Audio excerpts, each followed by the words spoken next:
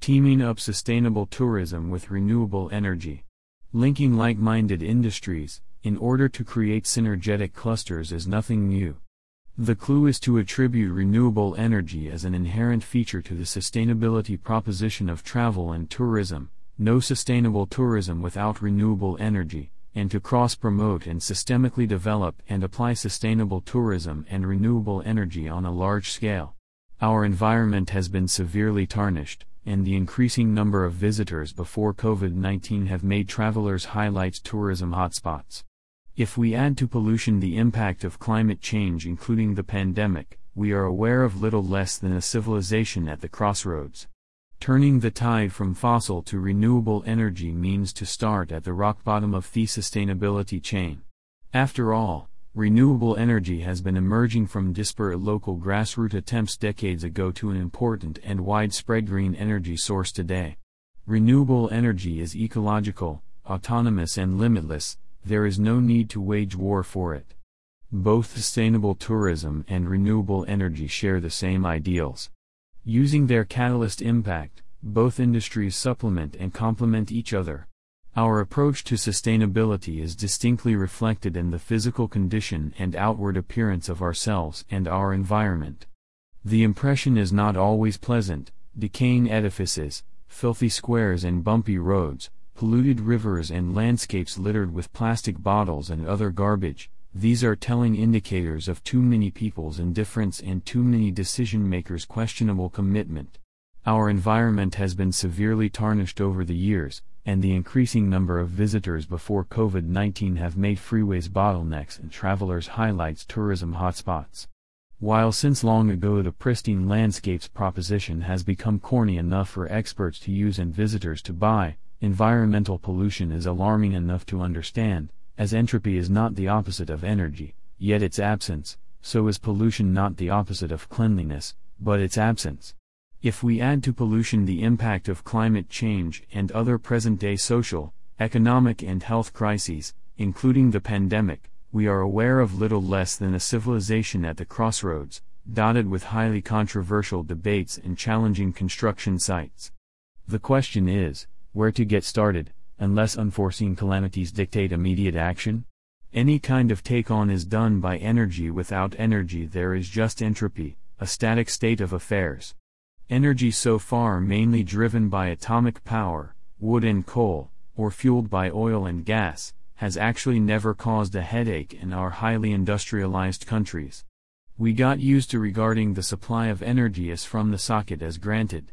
With a little doubt, though, from the beginning, atomic energy has faced the risk of radiation and the problem of storing nuclear debris. No wonder that atomic power became the most favorite target of environmentalist protest movements, especially since the number of nuclear power plant accidents accumulated, with Chernobyl at their peak in 1986. It was clear, although atomic energy is free from exhausting those haunting greenhouse gases, its peaceful use is everything but harmless. By the time we also understood that fossil energies are not only detrimental to our natural environment and climate, but also limited in their availability, time had come to reach out for alternative energy sources. Renewables like wind and sun made it to the top of climate conference agendas, and soon renewable energy reached over a third and more of the total energy consumption. The road seemed open for a clean energy future, had there not been minor and major hindrances to overcome, first to mention weather changes and storage problems. Turning the tide from fossil to renewable energy means to start at the rock bottom of the sustainability chain.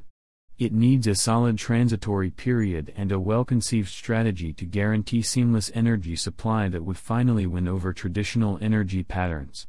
Our spontaneous change from conventional to renewable energy, largely emotionally driven after the Fukushima Daiichi nuclear disaster in 2011, caused wind wheels mushrooming up offshore and interior and an increasing use of solar panels on house roofs and barren fields. Actually, despite justifiable aesthetic objections, these were positive signs of people's openness toward the new ways of letting clean power flow.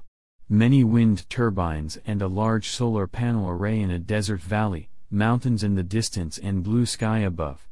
Palm Springs, California, USA. However, Despite all government subsidies and continued updates of our renewable energy law, the abrupt change intensified controversial discussions and a widespread frustration over the fear of power bottlenecks and exploding energy costs. Having been alarmed, panic-stricken politicians and stakeholders failed to double-check the background of the Chernobyl worst case and the Fukushima worst coincidence events. The latter was due to a heavy seaquake, followed by a devastating tsunami, the former to a failed experiment and lacking safety engineering. Ever since, atomic energy experts here in Europe have never ceased to underscore the high degree of safety our modern nuclear power plants enjoy, and the necessity to rely on them, at least for a transitional period.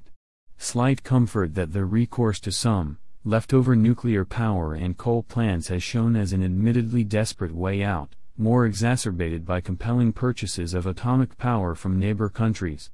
The renewable energy option, however, actually a noble decision of innovative foresightedness, remains absurd, if a once self-sufficient country has to import atomic power to keep its industry running.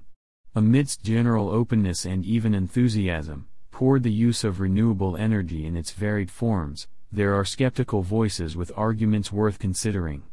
They point, for instance, to the limited effectivity and life period of wind wheels, their noise and vibrancy, and the degree of environmental damage they cause, from production to removal. Similar objections are being made to solar modules. Their effectivity is limited, and back reflection aggravates the greenhouse gas effect. This is particularly applicable if large areas are being paneled. We need to understand that sometimes it seems necessary to choose the detour, in order to reach a goal. High-rising wind wheels are anything but charming. Nevertheless, overland power lines, having cut grasslands and forests since the beginning of general electrification, did certainly not meet local people's enthusiasm either. Therefore, it is interesting to refer to the original concept of generating renewable energy, as close as possible to the point of its use. Our failure to use hybrid solutions overlapping the end of the fossil and atomic energies and the beginning of the renewables, is a scandal. The continuous delivery of electric power must be guaranteed, and in the long run, the seamless availability of renewable energy is key. If that does not succeed, doomsday prophets will celebrate their gloomy heydays. A vision with its core message may be inspiring, but it will be useless if not made politicians and experts' priority and people's cause. All over the world, millions of power stations could stand, different in size, technology and capacity, providing with renewable energy everything from private houses to villages, towns, and even entire cities. We know that renewable energy does not diminish when being shared. On the contrary, it may spread and multiply, and people will be amazed from the seemingly paradoxical natural experience that sharing creates abundance rather than shortage. Still, the pivot is storage. We knew early enough that it would take time to solve the problems of power storage and the insufficient availability of e-power stations to come up to the needs of e-mobility for electric and other renewable energy-driven devices. Nonetheless, if optimized to tolerable levels of impact on society and environment, promoted as a bundle of sustainability assets and used as a systemic cross-industry outcome, in the not-so-distant future renewable energy can become the hub of our economy and a milestone to also make travel and tourism renewable, bottom-up and top-down. Says Professor Dr. Hans-Martin Henning, director of the Fraunhofer Institute for Solar Energy Systems (ICE). Renewable energies will dominate our future energy system. With high proportions of volatile provision, measures to increase flexibility become central for a secure supply and stable operation.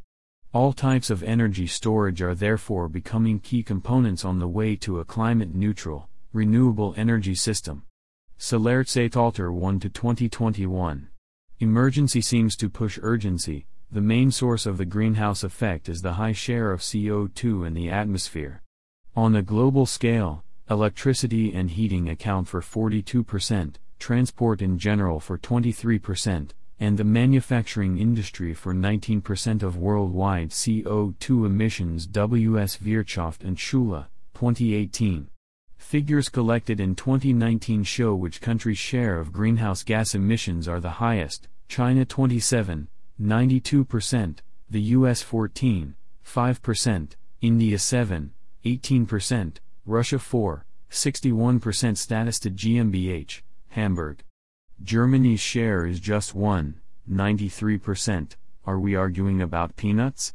The first glance may be treacherous.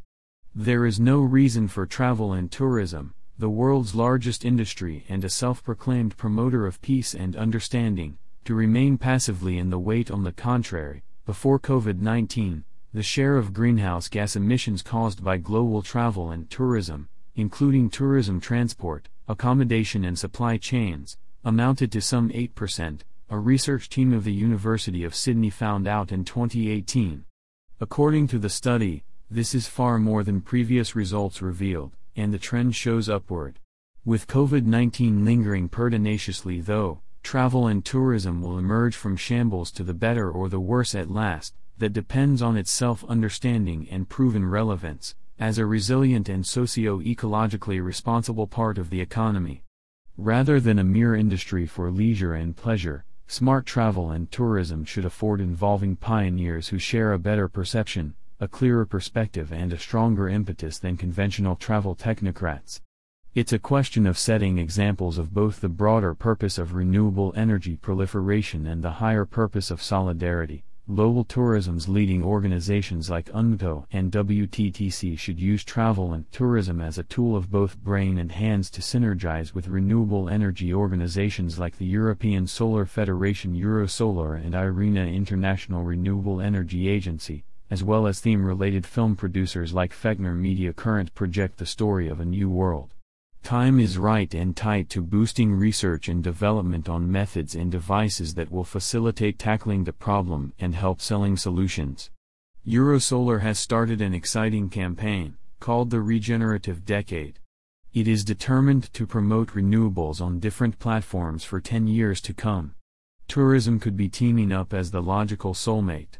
Travel and tourism organizations on all levels should act as creative and accountable interfaces of communication in cooperation with the private sector inside and outside of the industry and build up multitasking clusters to keep the travel and tourism economy afloat and the world's natural beauty and people's joy in a healthy balance.